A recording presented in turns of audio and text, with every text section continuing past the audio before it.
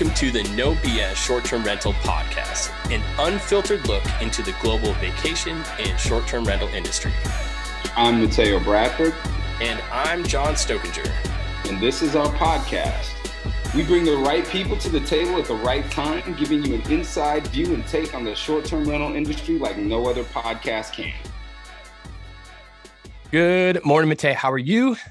Brother, I'm good, man. Fantastic as usual, man. I am making it. How are you? No, you had a weekend. I've had a week. But no, I'm like, this is the thing. I'm good. 2023. It's, we talk about the things and habits and all these things that we want to do and be better and the work that you want to put in, like the real life, like those things are hard. Like, especially when you got to be, when people are like, oh, I want to be grateful. Oh, I want to do all these things. And then life hits you in the face and you don't necessarily see people in those scenarios still talk about, yeah, I'm still grateful. But I learned that lesson last week, man. Like I really, in the face of loss, felt the genuine spirit of gratitude, man. Lost my friend Brian last week unexpectedly. Anyone who knows me knows my Morehouse Mondays crew know how, this is someone who was really, pivotal in my life, important in my life and in my advocacy work and like all the things we're doing. Brian was my boy. Unexpectedly died, heart attack, lived an incredible life with the 40 years that he had on this planet. And that's where I was going with this, because through all the loss, learning to be grateful for the relationship, learning to be grateful for the time spent, and in the midst of loss, learning, that phrase of like what it really means to be grateful in a genuine way for the time and experience that you get for people. So I am good. I am fantastic, man. Good to be back here. Good to be back on the show. And, you'll crack up at this. Like our motto was the forever YOLO. And if you know me, then you know that makes sense. But no, man, like definitely going to keep that spirit of, it wasn't just a YOLO on the party side, man, but it was also on the professional side too, and getting things done and looking forward to this 2023. And without further ado, man, I'm going to get off of me and we're going to get in with you, our guest. And this week's pod, man, we got a fun one. Awesome. I'm excited, man. Joining us from Spain. Yeah. From Spain, another one across the pond. It's the third it's like the third one from across the pond, man. No, but look, hey, our international family, man, the No BS has no boundaries. Absolutely. So yeah, definitely. And our guest today is definitely part of the family as well, coming to us from the Duin family, new addition to the Duin world, but a newer name and a newer face for some of our audience and some of our listeners. So Tim, welcome to the show. Welcome to the No BS Short-Term Rental Podcast. Thank you for taking the time to join us today. No, thank you for having me. It's an honor. Hey, Tim, pronounce your last name for us. Oh, that's always a rough one. It is. Koninckx. No lie. Koninckx? Koninckx. Yeah. Koninckx. Okay. Once I say it makes sense, but it takes, if you see it and you need to read it all the time, not gonna lie, man. It was one of those names I looked at and I was like, it's gonna take me some time. And I'm big on names, so like ask John. I've known John for years, and I murdered his name for a long time. It literally took me a week to learn how to pronounce it right. Try working for European companies in the United States and European companies with very specific European names, and then when you call people, you're like, "Hey, this is Tim from this company," and like, "Oh, wait, what company?" I'm like, "This company." I spell it, and they're like, "Okay, great. What's your last name?" I'm like, shit. just Tim. Just Tim. I got it. And this is what I do. Tim, I mean, so you're at Duin now. You're international sales manager for Duin. We're going to get to that. And, we've had Noelia on, a good friend of the show, great friend of ours. Noelia, Nuno, and the Duin team. Yep. Yeah. And, what they're doing there. So we're excited to dive in with you and see what you're going to bring to the table. But, before we hit record, we were kind of talking about, I'm like, oh, wait, stop. Let's just go ahead and get this on the podcast. So like, looking at your history and where, you didn't really stumble into hospitality until 2015-ish or so, but like specifically more recently, you made the pivot, to, short-term rentals and vacation rentals, or in facilitating that side of things. what made, looking at your history and coming up in sales and in facilitating business and entrepreneurs stuff, what made you, come to, what was this direction and why? Well, basically, for being European, being born in Belgium, like I always try to find some interesting things to venture in. I was one of the early adapters back in 2010 in Europe for couch surfing. I don't know if anybody of you remember or know what that is. Yeah, absolutely. It's like the free version of Airbnb. So I was one of the first ones that was like a member on that. Everywhere I went, I was promoting couch surfing. Then went to visit my friends in Orlando, in Vegas, and he started talking about Airbnb. And I'm like, oh shit, that's amazing. That's great. So when it became time for me to make some moves, make some waves, I always worked for startups, or at least like I enjoy working for new products, new markets. And I was had a passion to go to the United States. I spoke at Big South back in Charleston in 2013 as the first international speaker, when it was still very small. It was not very impressive, basically. And then I landed a job at a Spanish linen manufacturer that actually was my first step into hospitality. My whole life, I've always loved hospitality, whether it was like restaurants, food, hotels, travel. Like I enjoyed it ever since I was 8 years old, I think. And so I put my apartment online, found a job in America, like found a job for a Spanish company that made me responsible for the United States to develop the market completely. The company was based out of Valencia, Spain, where I'm currently still located. And they're a high-end manufacturer for hospitality linen, so everything from sheets, towels, bathrobes, pillows, everything. And they needed presence in the United States. So I took that job in 2015. And the more I went to 2020, right before the pandemic, I started to realize that short-term rentals is really something that is up and coming. There's like more technology available. There's more demand. They want that hospitality feel, like it's no longer the bed and breakfast by two retirees somewhere up in the mountains. No, it was back in between 2017 2020. I kind of felt like there was a shift coming along in the short-term rental market. What specifically, like, can we, when you look back at that time and when you, what was the specific things? You mentioned tech and you mentioned some other things, I mean, hotels and, has always been pushing the boundaries of trying to go ahead and keep pushing, but why? Is it just because it was new, or what specific, like, what were the things that like resonated in your mind in that, holy shit, like they're onto something, I need to jump in? Yeah. Well, basically that's the reason why I started with couch surfing. I always, back in 2009 was the first time I went to the United States, and I didn't just want to stay in a hotel. I wanted to have a local experience. So I went on couch surfing because I didn't have that much money yet back then.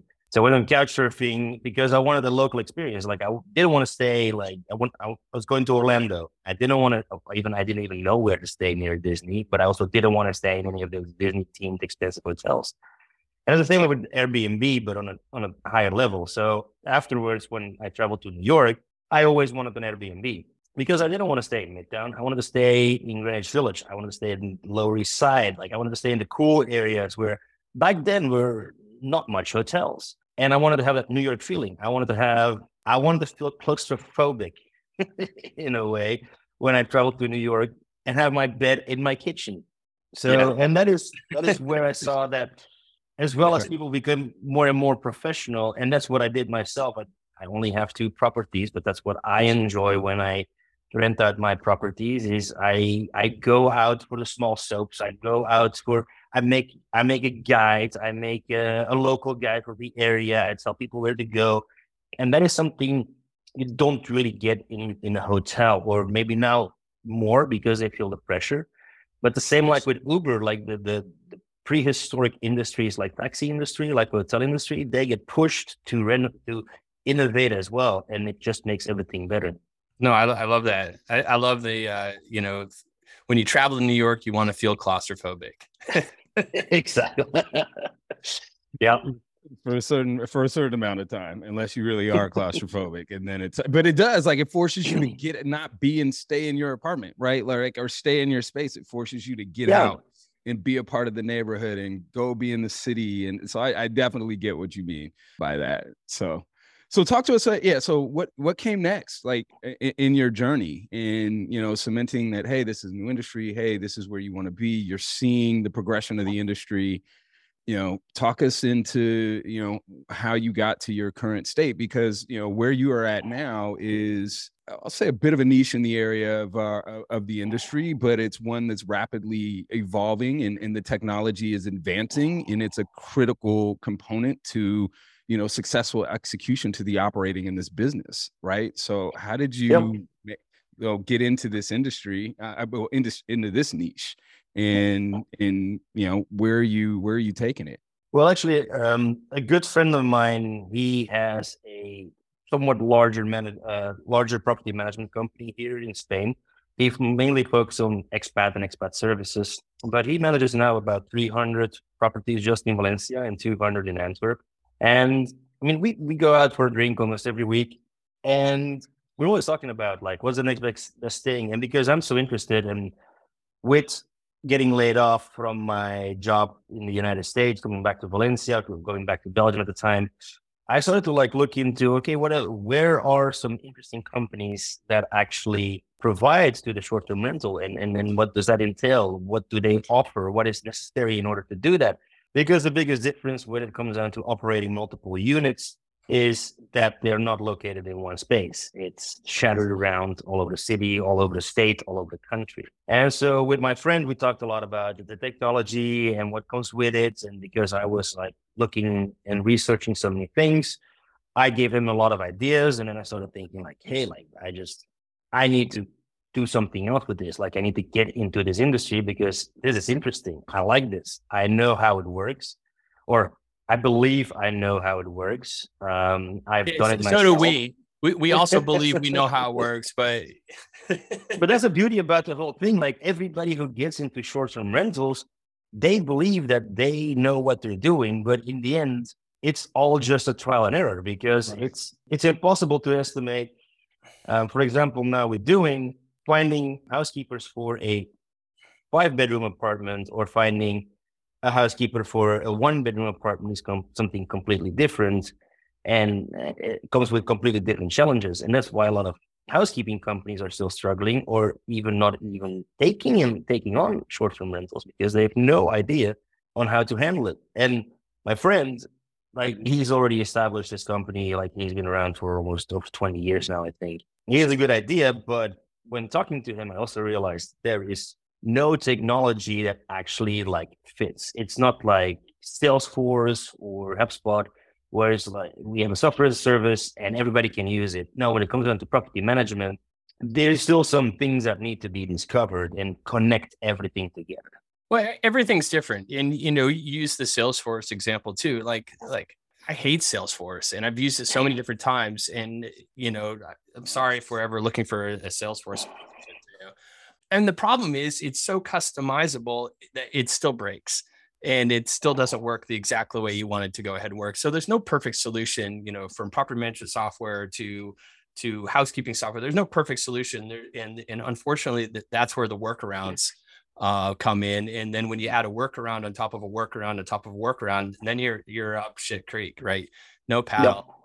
You've been there, and how do you get out of it? And you almost have to restart and hit refresh on it. But it's interesting, it's a good analogy. And it is just funny. And this is also why I look mostly in the United States, because in Europe, there is I think bed and breakfast or small hotel operations that are similar to Airbnb short-term rentals were much more common in Europe than they were in America because of size. Right.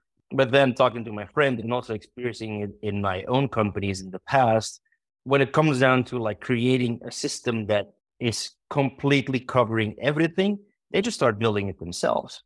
And once you start building it yourselves, there's no way to get away from it. It's impossible to go to a software as a service or to somewhere else. So, and that's very interesting, that how the European mentality versus the American mentality, we're just like, we're going to make something uniform for everybody, opposed to we're just going to create it our own, and we're just going to build to our needs instead of thinking about we're going to build something for everybody.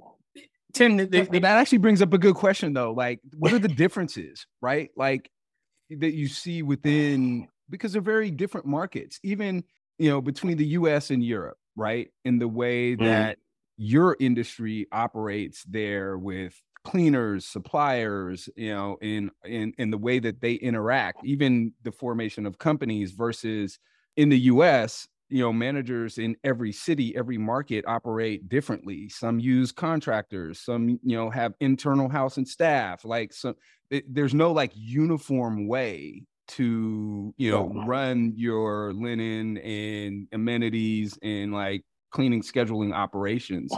Like, what's your view on that? Like, how does that make your job more challenging? How does that, how is the technology going to be addressing that? Because it seems like it's much more complicated here in a way than it is in across the pond, I'll say. And maybe that's just my Well, that's a very good question, and I think about this a lot. And so I worked for two international companies going to Europe, from Europe to the US, trying to establish their roots there with minimal budgets, or like not minimal budget, but with like a great idea, which is like, okay, let's build the United States, let's go. Mm-hmm. And the one thing that always comes up is the cultural differences that you don't think about. For example, in Europe, it's very cheap to hire an outsourced housekeeper, but it's very expensive to hire your own because of labor and everything. Like it's the way the salary costs are just so much higher over here. And one of the biggest challenges or the biggest differences, especially in hospitality, we see here is the way that laundry works. In Europe, it's just very common to use linen rental. Almost all housekeeping companies have a way to work with a local laundry or with a larger laundry to rent the linen from there. While in the US, even major hotels are still purchasing all of their linen, and as well as the short-term rental owners. And because it's operationally more difficult in a way, but on the other hand, if everybody just works together, it's fairly easy. Also in Europe, technology, we are way more behind on technology as well. So if you present a good technology like doing, it's a lot easier to present this to people. While in the US, there are people that have similar solutions. I won't call them competition. Right now, there is not that much competition exactly on what we do, but there are similarities to it. And then also it comes again to what you said, that Americans might be more entrepreneurial, or I think you said something in that sense, like they're more entrepreneurial. So I spoke a few weeks ago, I spoke with somebody who had the option to completely outsource or start hiring their own people. But then he was also saying, like, if I hire my own people, I'm also going to outsource them through my colleagues. And that is something we don't see in Europe. Everything is very, if you have a few properties in Madrid, you might have a few properties in Valencia, but you won't be scattering around, and you will have like something established there. Outsource, you work with certain people, and that's it. In America, it's just opportunity. It's interesting. I like that because the cultural differences are so interesting to me because, yeah, I mean, here in the States, if hey, I want to fix this solution for myself. Okay, great. I've come up with a solution, or my team's come up with a solution, and now we have a new launderer or whatever that solution is. But holy shit! All right, this is expensive. How can we go ahead and self-fund this? Well, we're not really losing, guests. We're going to offer this to our competition, but so we'll make money off of them as well. And it's interesting to me that this isn't necessarily a mindset in Europe, and I wonder why. Like, what is that about it? Like, if we're here, we got to fix this, find a solution for ourselves. And all right, now we're going to capitalize on that solution, and we're going to go ahead and offer it out. But why wouldn't, and maybe some are doing it overseas, but what is is it more of a competition's competition, and I'm not going to offer them this gold that I found and have for myself, and I'm not going to give it to I don't know what that is. What do you think? Is a complexity starting a business here. And actually my friend, he started as a rental company, and now he also has his own housekeeping company. And he's building on that, but he's one of the only people that I know that are actually doing it, because it's complex to start. It's the accounting part, it's the finance part, it's the starting the LLC. There are so many things that just come with it. While in America, and from what I know is like, I have an idea, I'm going to start it. And if I need to start an LLC in a couple of months, I'll start the LLC. If not, then we'll see. We'll figure it out. The cost of starting something like that is very low, and the knowledge is very low. You don't need to technically invoices is not something that you have to deal with. If you have a receipt or you have somewhere like a confirmation on how much a thing costs, you're good to go. While in Europe, everything is you need an invoice for this, and you need a counter invoice for that, and it needs to be booked, and it needs to be exactly the same. And that is what makes it a lot tougher to just like, hey, I have an idea, let me test it out, see if it works, and then after a couple of months, I'll just decide whether I go professional with it or not. Well, that makes sense. I think logistically too, I forget that, I don't forget, but it's in conversation. I forget that, states to us are countries to you. And, when you cross a border, it's not only, it's a different laws. It could be different currency. It's different, and, we have 50 states that are all using the same currency, and, and to do business across state lines, who gives a shit? It doesn't matter. It's easy. It's interesting. And sometimes that yeah, even I mean, and if it comes to the complexity, the only complexity that you guys basically have, in my perspective, is your tax system, because it's in Europe, it's a country tax. So in Spain, it's this much. In Belgium, it's this much. On certain things, we have 3 taxes, I think, in general, for luxury items, for food, and for drinks. But for you, that's one complex thing that we're still trying to figure out as well. Is like, how does this tax thing work, and how deep does it go? Because if you don't file your taxes, we don't have to pay you the taxes, because otherwise it's a profit. It's a free for it, and this is still why America, I think, is the land of opportunity, because it is still flexible in a lot of things. Let's talk about that was a bad thing. No. Makes sense. No, it totally makes sense, and I get it. I want to talk about your transition to this role here at Doing. Looking at, you spent a little bit of time, over a year, a little close to a year and a half, with Wash B&B, our friend Daniel, who we had on the podcast probably a year ago now as well, who's doing some pretty cool shit. And I know he was in Wisconsin, if that's correct, and then he's down in Orlando, and he's doing some different things. You spent some time with him, and previously, before jumping on, you said you learned of him because you sold linen to him, and then you worked with him. Does that transition of helping him build, and I'm not yet just said business development, so you could talk about that to us, but does what you learned from linens to helping him do what he's doing and their team's doing there, is that helped in the transition to Doing? Yeah, so basically, me and Daniel started talking right before the pandemic, when I was still at Ressa, the linen company. And Daniel's idea is just great. Like, he's solving a big problem in the market, consolidating the laundry, offering linen rental to short-term rental managers. It's a great, but it's a very difficult adventure. And I helped him develop some of the businesses, reached out to some people. He first got me on board as an advisor. Afterwards, I went more and more into an active role. But then for him to focus and to scale the business, we decided to just pause the partnership for a while, so that he can focus on on the couple of customers. I think he has like a few, 20 or something right now. I don't know. I haven't talked to him in a month or so, but he's doing a great job. And I still talk to some of the people that he's working for, and they're very satisfied on what he does and how he does it. And then basically the shift to Doing made just sense, because what Daniel is trying to do, what he's doing for the linen part, Doing for the housekeeping part.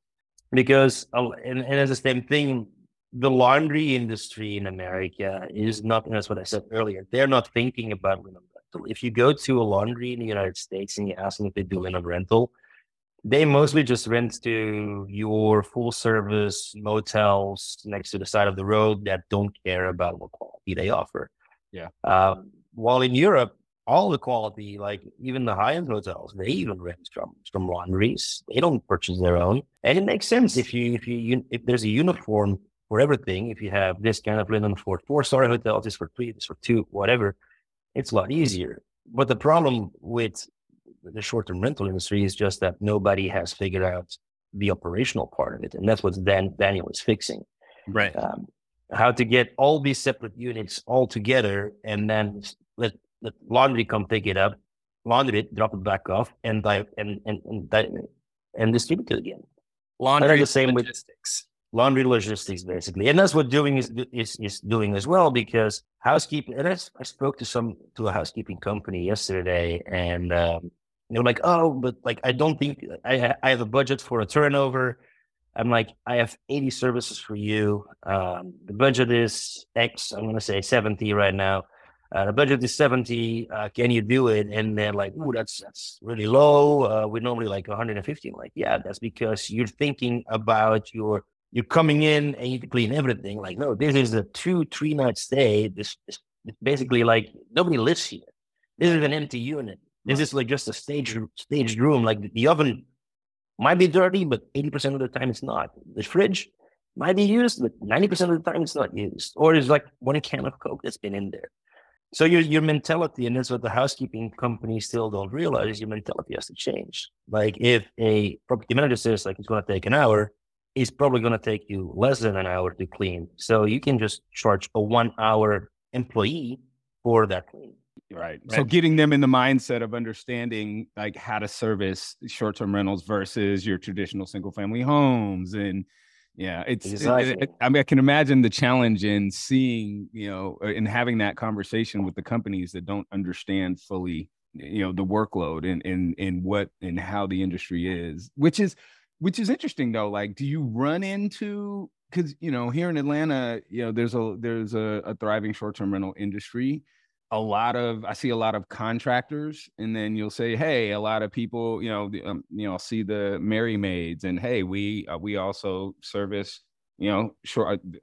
They all call them Airbnbs, but we'll call them short-term rentals, right? Like, because everything's like, oh, and so like I see it being like, oh, as an asterisk to now, hey, we do this. With the companies that you're talking to, is it becoming more of a familiarity around that, or are you still finding yourself having to educate and talk through the kind of the specifics of our industry to the larger companies, right?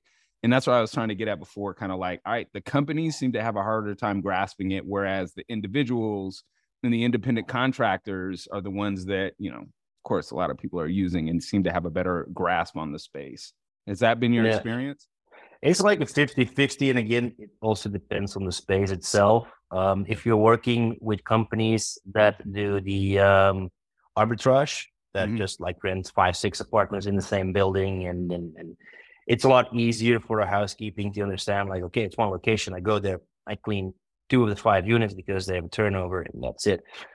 Everything up to a 3-bedroom house, basically, housekeeping companies understand, like, okay, if it's a 3-day stay, it's going to be a lot easier. But as soon as it becomes a week stay, it's still becoming expensive. And then the education actually switches over to the host, because the hosts thought about, like, I'm going to charge $150 cleaning, or I'm going to think about $150 cleaning fee. While then the housekeeping companies are like, no, it's a 3-bedroom. Somebody stayed there for over a week. Like, we don't know what we're going to walk into. We cannot say it's going to take 2 hours. And then also always the laundry question comes up is like, we can clean it in an hour and a half. I can send 3 people in there, but if the washer and dryer is not finished, we're stuck in there. Yeah, and it's fine if you're in an arbitrage situation and you can go to the next place down the road. I mean, down the hallway, and you start cleaning that, and then you can go back and get the laundry out, and it's all in one.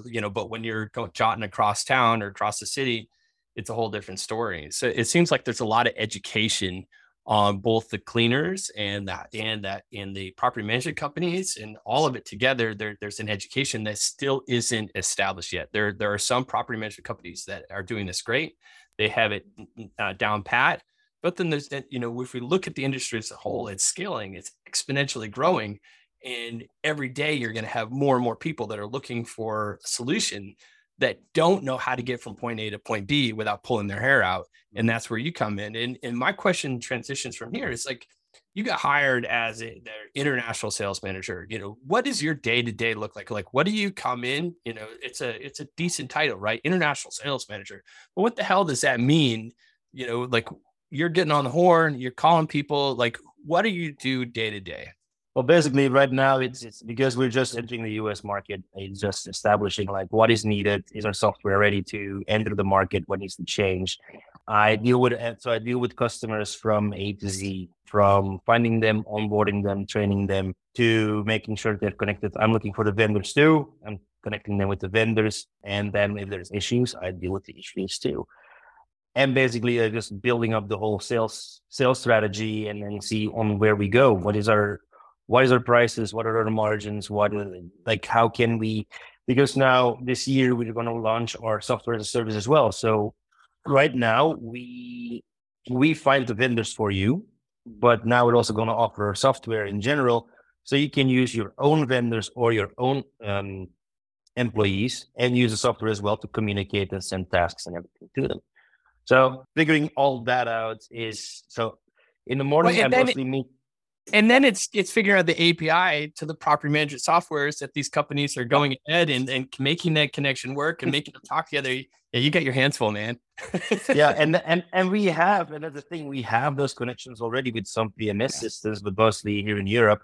I mean, we connect with Guesty, with Avantio, and now we're talking to multiple other ones in order to connect with them as well. Yeah, you got. Yeah, that's also on my yeah on your to-do list, on your daily list, right? Yeah, it's a lot, but yeah, it's fun. I mean, I enjoy working for companies that have a very flat structure on where you still are able to put your stamp or your signature on the development. Talk to us about the U.S. So you're coming here to the U.S., and it was my understanding that you were here already in the U.S. kind of sporadically, and you were still trying to, a year ago when we were talking to Noelia. And what city is your focus, or like what city do you have the best grasp on now, and where do you look to expand your services first? Well, right now we landed a agreement with an arbitrage company, and their challenge was mostly in remote areas. I'm talking Wichita. I'm talking like somewhere in middle of oil rigs, Texas, somewhere, and they had issues finding housekeepers there. So they basically just asked us like, okay, we'll work with your software if you can find housekeeping companies there. So we are not in like major cities at this time. I also, in a way, I feel that when you come into, and that's where our software as a service is going to play a larger role, when you come into local property management companies, they have their thing figured out. They know exactly which housekeeping to use. They know they've hired people. They'll know how much they cost and everything. So that's where we are going to provide them now with the software instead of more our services on finding housekeepers. We're going to help them like, hey, here's a system. It's an app. It's a website. It's a scheduling tool. It's everything included, and it's easy to use. Connects with your property management system. Put the number in of your housekeeper. They receive whenever they need to go. And it's that easy. Mm-hmm. Wow. So that's going to be the biggest change. And that's why now we're working with those national property management companies, because they have issues finding those.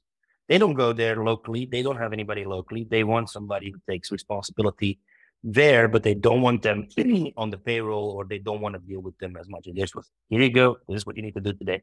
Take care of it. Sounds like you got your work cut out for you, but I mean, truly, there's other companies that are out there, and you mentioned it earlier, and you don't look at them as competition, but what's the big differentiator do you feel, other than, because others are coming out with a SaaS product as well. Others are coming out with these different things. Like why doing over the others that you don't consider competition? Because most of them, the competition that we have, or that as far as I've seen, they all they have the marketplace strategy, or they have the bid strategy.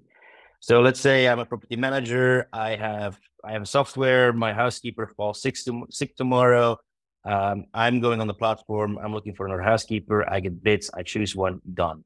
This is where doing actually makes a difference, is that we connect you already with local housekeeping companies where we have pre-negotiated the rates up to your budget as well. So even when you just use our software to manage your own housekeepers, there's going to be a possibility to say like, okay, today or next week, I have so much work, I need extra help. You just go into the platform and you can easily say like, okay, this I want to outsource and this I don't. And there's no negotiation. There's no waiting. It's already said and done in the system. Oh, that's incredible. Like that's I can see that being a value to the managers. On the housekeeping side of that, is it just going to be companies? Is it going to be contractors? Is it going to be? Is it a broad offering? Like, That is also the big difference. Like we want to vet our companies as much as possible. Like we want to make sure that there's no illegal workforce. We want to make sure that everything is above board. We want equal opportunity employers as well. So we only working with companies that have at least 3 people working for them. Because when a housekeeping company starts working with doing, we just assign them properties, and it's their responsibility to do those properties whenever it's needed. So if there is almost no possibility to say no, we cannot do this today. They have to find a solution for it. That's contractually, that's in our terms of service. So in Europe, we mostly guarantee 99% of the housekeepers to show up. We're still trying to figure that out in the US. It's a little bit more complicated over here, but we're getting there. Anytime someone can come in and put their stamp on something and own it, is cool. And I love that Noelia and the team there at Doing it's all right, come in, help us figure this shit out, and let's get from point A to point B. I'm in a similar situation for my new role. It's like, hey, we hired you to come in and own this shit and bring us from point A to point B. And I'm excited to share that when that happens. But these are the type of things that I get so geeked up about personally. It's like, I want to come in and like, I'm a problem solver. And it sounds to me, like I want someone to hire, and I've been hired, but I want someone to come in and be like, John, we need you because we know you solve problems. We know you find solutions. You're great at logistics. You're great at all these different things. And you are an asset to our team. And, we have a great product, but bringing you into the mix is going to take this product or whatever we are development wise, and it's going to take us to the next level. And it sounds like that's where you are at with Doing, and in previous roles as well. Like, does that kind of shit like geek you up to, like, you talked about working for startups and like that's kind of what like that drives me. And it sounds like that's kind of like, they got a great product here, but and I don't, and this is nothing against you, but like, there's certain things that they're such a great thing, but you just need to, like, what's that one thing that's going to take them from point A to point B? And it sounds like you're right there with, and that's the kind of shit that drives me. Are you feeling this similar? Yeah, no, that's exactly like back in 2013, I actually started my own consultancy company on where I wanted to help startups with their commercial strategy. And just that, because I realized like I really enjoy starting things up and creating new markets and go hunting and be like, okay, listen, like this is your niche. This is what you need to focus on. These are the people that need your help. Like, okay, you have the white plot. You have this big pool as well you can fish in, but this little pool is going to differentiate yourself from it. And that's basically is this your Beat Free, your Belgian fries company? Yeah, exactly. Yeah, exactly. I took that domain name basically because I always wanted to start a friterie in America. So I already had it, but then like it also made sense in being be free, be fry. So, but yeah, then I got contracted by a larger company. So I didn't have time to develop that. I did a little bit of work during the pandemic with it, but also very minimalistic. And every single time I just land these like great companies that are worth just putting my attention to and my focus to. I know I'm totally sidetracking, but what the hell? Like, why Belgian fries? Like, what is so special about? Like, I don't even know what it is. I love French fries, and I love me some fries with gravy on it. I love gravy fries. I love a little bit of everything. But why Belgian fries? Well, first of all, this is one of the connotations that Americans need to learn. It's not French fry is actually a Belgian fry. Right. They're invented in Belgium. So we first basically we put them in beef drip first, or beef tallow at 150 degrees Celsius. So they just get like very tender and just like basically a boiled potato. And we could let them cool down for at least 30 minutes to an hour. And then when you refry them at a higher temperature in vegetable or frying oil, that's how they become crispy and get the taste and everything. And that's the biggest difference on a French fry or a fry in general and the way that the Belgians do it, and also our culture in general. We have, I think there's like 5 fruiteries per like 100,000 inhabitants per city, or so, or 50,000 inhabitants. It's insane.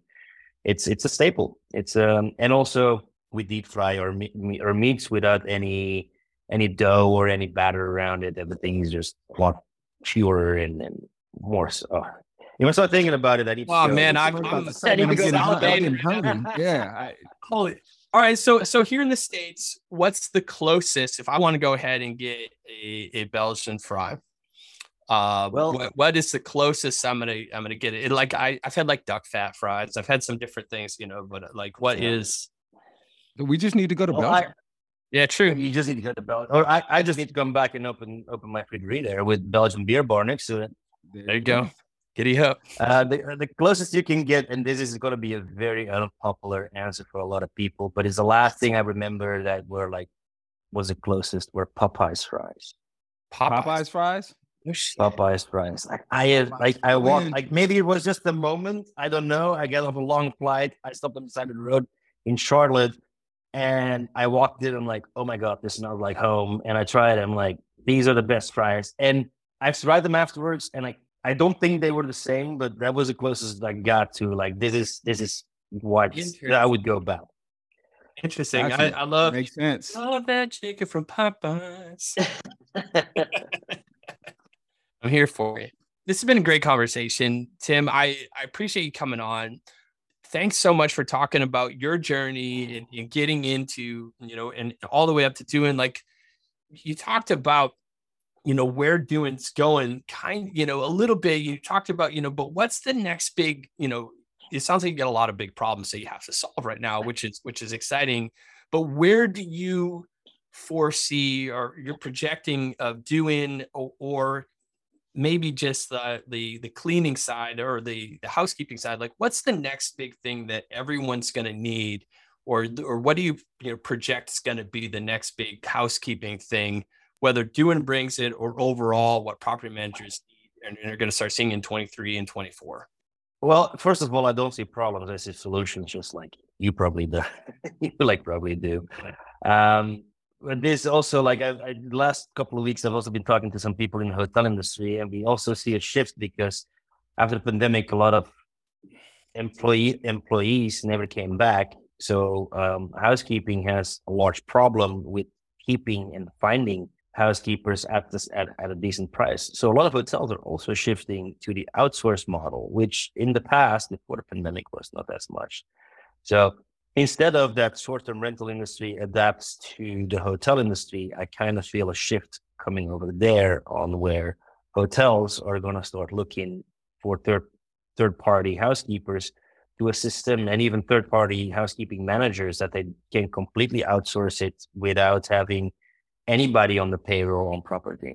That's what I think is the next big thing, next to solving the linen problem. Right.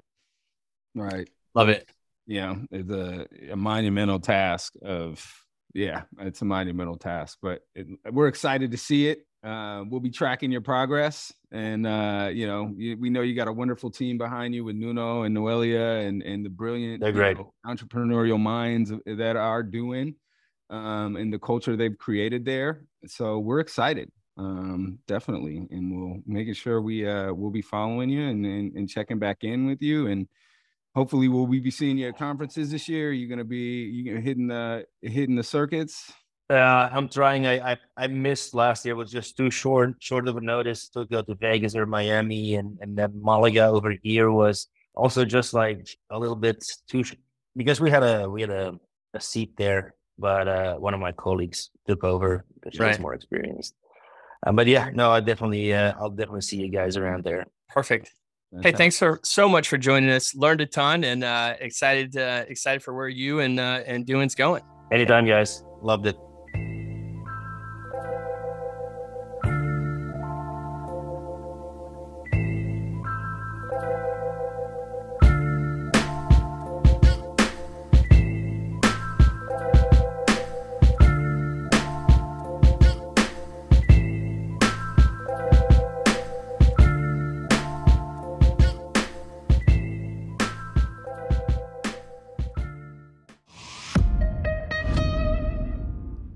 This podcast is a Hospitality.fm production.